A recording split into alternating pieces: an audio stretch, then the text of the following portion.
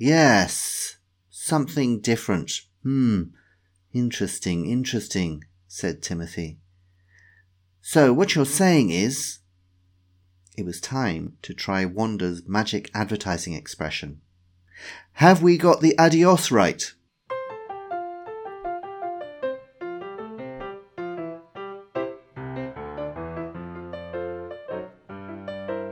Good morning, good afternoon, good evening. This is James Schofield, the creator of Behind the Bottom Line and the writer of Season 5 story Double Trouble. Now this is episode 3 and let's just quickly recap what's happened so far.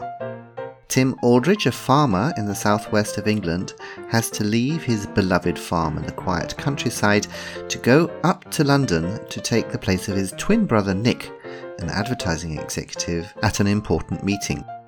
And this is because Tim, his wife Gwyneth, and a goat called Lady Lois accidentally managed to knock Nick out. It's only supposed to be for one meeting, but then Nick finds flooding has left him trapped on the farm and his brother trapped in London pretending to be a top business person. What could possibly go wrong? Make sure you listen to the end of this episode because then I will announce some more lucky winners of my ongoing writer review competition. So now let's join Tim as he takes part in his very first corporate meeting while also trying to understand what Jemima Madison is after. Chapter 5. Madison and Oggers. On the Sunday morning, while Nick was still sleeping off the effects of the herbal sedative, Timothy was making an important decision. What should he wear for a Sunday meeting in the office? He'd washed and shaved carefully, but he had no idea what clothes would be suitable. Nick's wardrobe had many more clothes in it than Timothy's. In fact, it had many more clothes than Timothy, Gwyneth, and Wanda's wardrobes all put together, so it wasn't easy to decide what to wear. Finally, he found a dark blue suit, a plain white shirt, and a dark red tie. It made him look like an American politician, but Timothy felt it was probably the right thing for this occasion. The next thing to deal with was Nick's mobile phone, which was making noises at him. He pressed some buttons and finally found one which allowed him to read Nick's text messages. One in particular caught his eye. Sorry about Tanya. Dad told me. I will be at meeting tomorrow. Jemima. Who was Jemima? He wondered. How did her dad know about Tanya? Would she realize that he wasn't Nick? He would have to be careful. He took the underground train to the Madison and Oggers office in Covent Garden and found the address. He got into the lift at the same time as a young woman. She must be going to the meeting too, thought Timothy. Hi, said Timothy. Sorry about making you come into work on Sunday. The woman looked at him as if she thought he was mad, but said nothing. Timothy understood why when she got out of the lift one floor before the Madison and Oggers office on the 6th floor. This was not going to be so easy, he thought, as he went through the glass doors of his brother's workplace. The office was made up of a large open-plan area with smaller glass-walled rooms along both sides. The furniture was modern, with a lot of steel, glass and black leather, and the carpet was a dark red. In the middle was a large conference table with a group of 6 people standing around it. They did not look pleased to see Timothy. This didn't surprise him. Nobody had wanted to come into the office on Sunday when Nick rang them the day before. Why are you in a suit, Nick? Asked a young man with dyed blonde hair. He was dressed in a tight black t-shirt, tight black leather trousers, and orange glasses with black frames. Timothy was fascinated by the glasses, nobody had anything like that in Tautbridge, the small local town near the farm. "Sorry?" Timothy asked after a moment. "You're wearing a suit, Nick. Is the client coming to this meeting?" asked a woman wearing a bright green dress and pink leggings. Timothy looked around and realized that he was the only person wearing what he thought of as office clothes. "Well, no, probably not, but I was at church this morning, so that's why I've got my suit on." 6 people looked at him in surprise. "Did you say a prayer for this contract, Nick?" asked a man dressed in jeans and an England football shirt. "Might be a good idea." This was not going to be easy, thought Timothy. It would help if he knew their names. Then he had an idea. "Listen, everybody, I know you don't want to be here today, so I want to treat you all to a cake and a coffee to start us off. Just write your names on this piece of paper and what you want. Then I'll go to the coffee shop across the road and get it, okay?" There was a moment's hesitation, and then the piece of paper he gave started to circulate. Soon he had everybody's name and what they wanted to eat and drink. "So," he said, looking down at the list, "Jemima isn't here yet?" "She called just before you came," said the blonde man, whose name Timothy now knew was Ashley. Low-fat latte macchiato with caramel flavouring and a peanut crunchy. "She said she'd be a bit late." "Right. Any ideas what I should bring back for her?" asked Timothy. "A new boyfriend?" answered Carla of the green dress. "A double power chai with soya milk and a gingerbread slice." And everybody laughed. "Actually, I think I'll have a full-fat cappuccino and a chocolate fudge brownie," said a voice behind Timothy. Everybody stopped laughing and started looking at their mobile phones or in their handbags as Timothy turned around. "Shall I help you carry everything, Nicholas?" asked Jemima Madison coldly. Timothy and Jemima went down in the lift together. The only thing that he remembered Nick saying about work was that the boss's daughter worked in the company. From the reaction of the people in the office, this must be her. She was tall and very thin, with blonde, shoulder-length hair that she pushed behind her ears. Like Timothy, she was wearing office clothes, a wine-red shirt and a black jacket and skirt. "How are your brother and his wife?" asked Jemima as they stood in the queue at the Sacramento coffee shop waiting to be served. "Fine, thanks. They must have been disappointed you had to come back here so soon. Is that goat still in charge of the farm? What did you say her name was? Lady Luck? Lordy Luke?"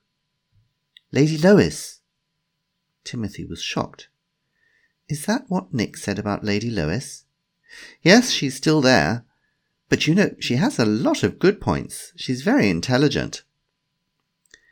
Jemima laughed. "Poor what's-her-name, Gwyneth. Imagine taking second place to a goat." Timothy was more than shocked. Is that what it looked like to other people? How could anybody think Gwyneth was less important than Lady Lois? Perhaps he should change the subject. "Are these stories about Tanya, true?" he asked. "Oh, yes," said Jemima. "Daddy was talking to the owner of the Daily World yesterday. Tanya had a huge argument with the son of the chairman of Zaiwu in the theatre on Thursday night and threw a drink all over him. And she's seeing somebody else now, apparently." Timothy felt depressed by the story. This was why he preferred life on the farm. He hoped Nick would be back in London soon.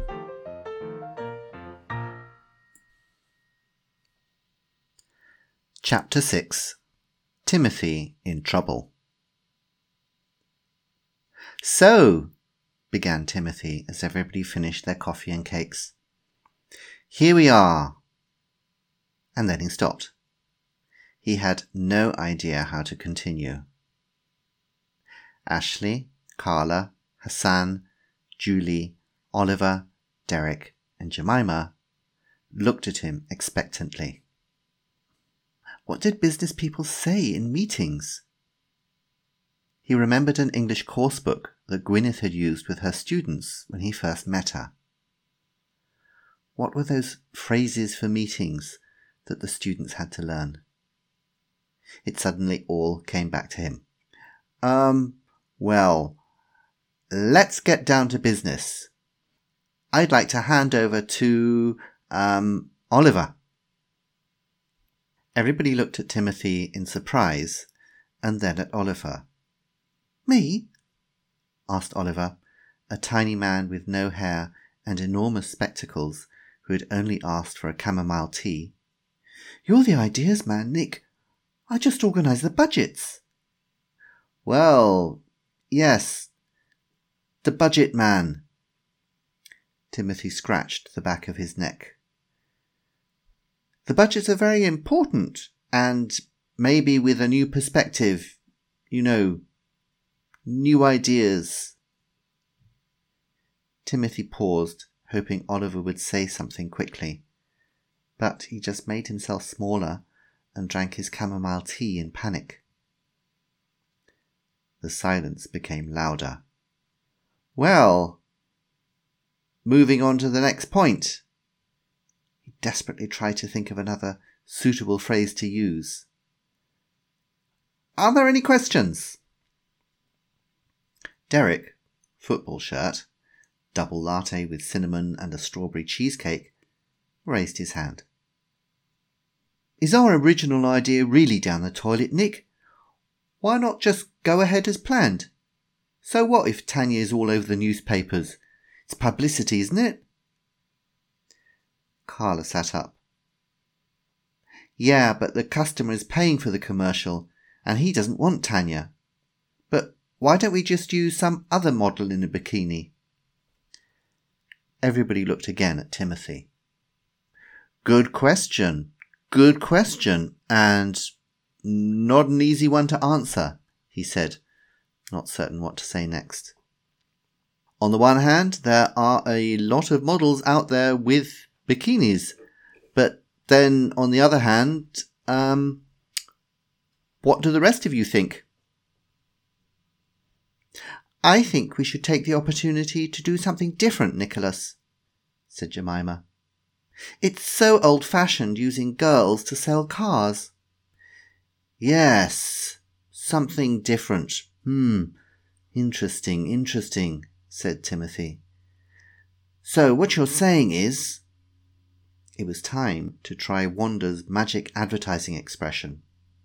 Have we got the adios right? 7 surprised faces looked at Timothy. Do you mean Aida? Asked Hassan. Oh no, thought Timothy. Aida. That's what Wanda said, not adios. He would have to think of something quickly. No, adios. It's a new marketing abbreviation which I read about recently in the Financial Times.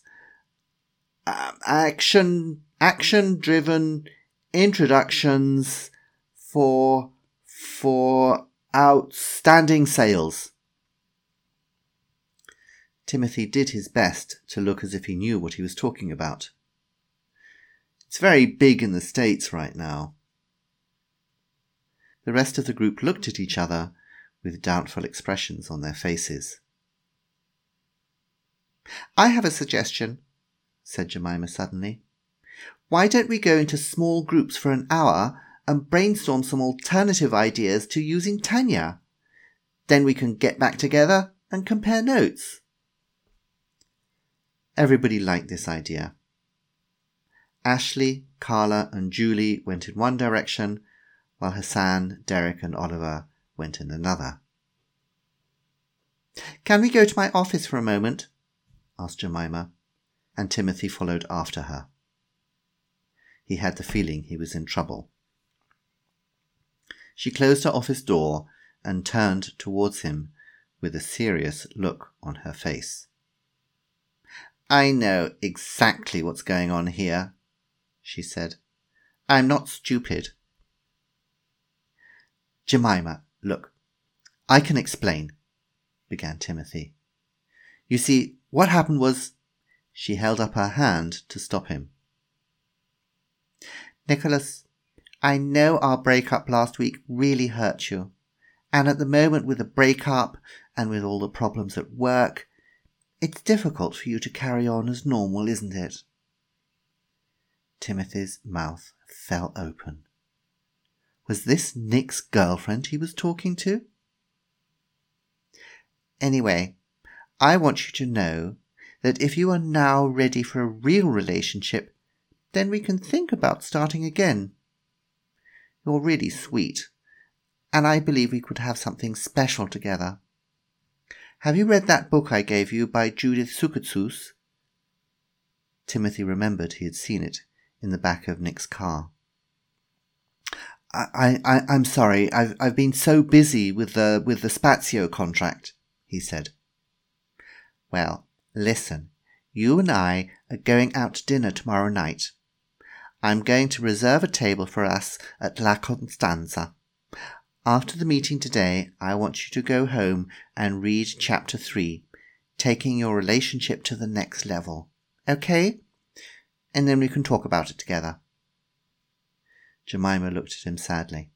Poor babe, you don't know what's good for you, do you? Timothy nodded in agreement. Following Gwyneth's and Wanda's suggestion and changing places with Nick had definitely not been good for him. Well, don't worry. Let's see what ideas we can think of to show the others, yes? And for the next half an hour, Jemima talked and Timothy carefully wrote down her suggestions on a flip chart. Then everybody sat together and discussed the different possibilities, with Timothy keeping very quiet.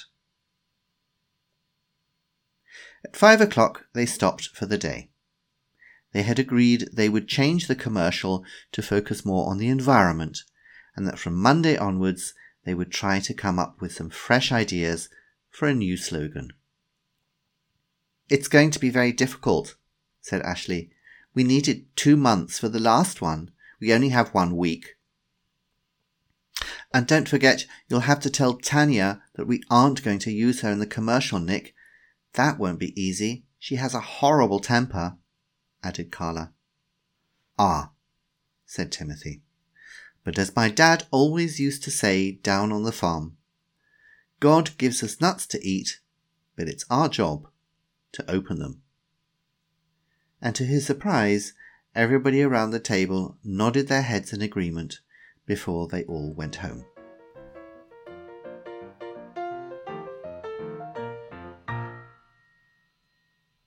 So that was episode 3, and I hope you enjoyed it. Quick shout out to Nadine and Rainer, the 2 lucky winners of this week's Writer Review competition. They posted their reviews this week, and I will send them a free signed copy of Double Trouble as I promised. And I confidently expect that in a few years' time, these signed copies of Double Trouble will be worth thousands and thousands of euros when Double Trouble is made into a Hollywood blockbuster. I still have 6 copies left, so why don't you write a review, post it to my website www.behindthebottomline.com in the Leave a Review section, as well as sending me a personal message with your address, and then I will send you your very own copy. And I know there are quite a few English teachers out there who listen to this show. What about giving this as an authentic writing task to the class? And if one of your students writes in, I'll make sure they receive a learner's edition of Double Trouble with additional vocabulary lists and pre-reading and post-reading discussion questions. Next week's episode is called Nick Learns a Lesson, and we'll see what Nick is up to on the farm while Tim is trying to deal with Nick's boss, Louis Madison. So, until next week, take care and goodbye.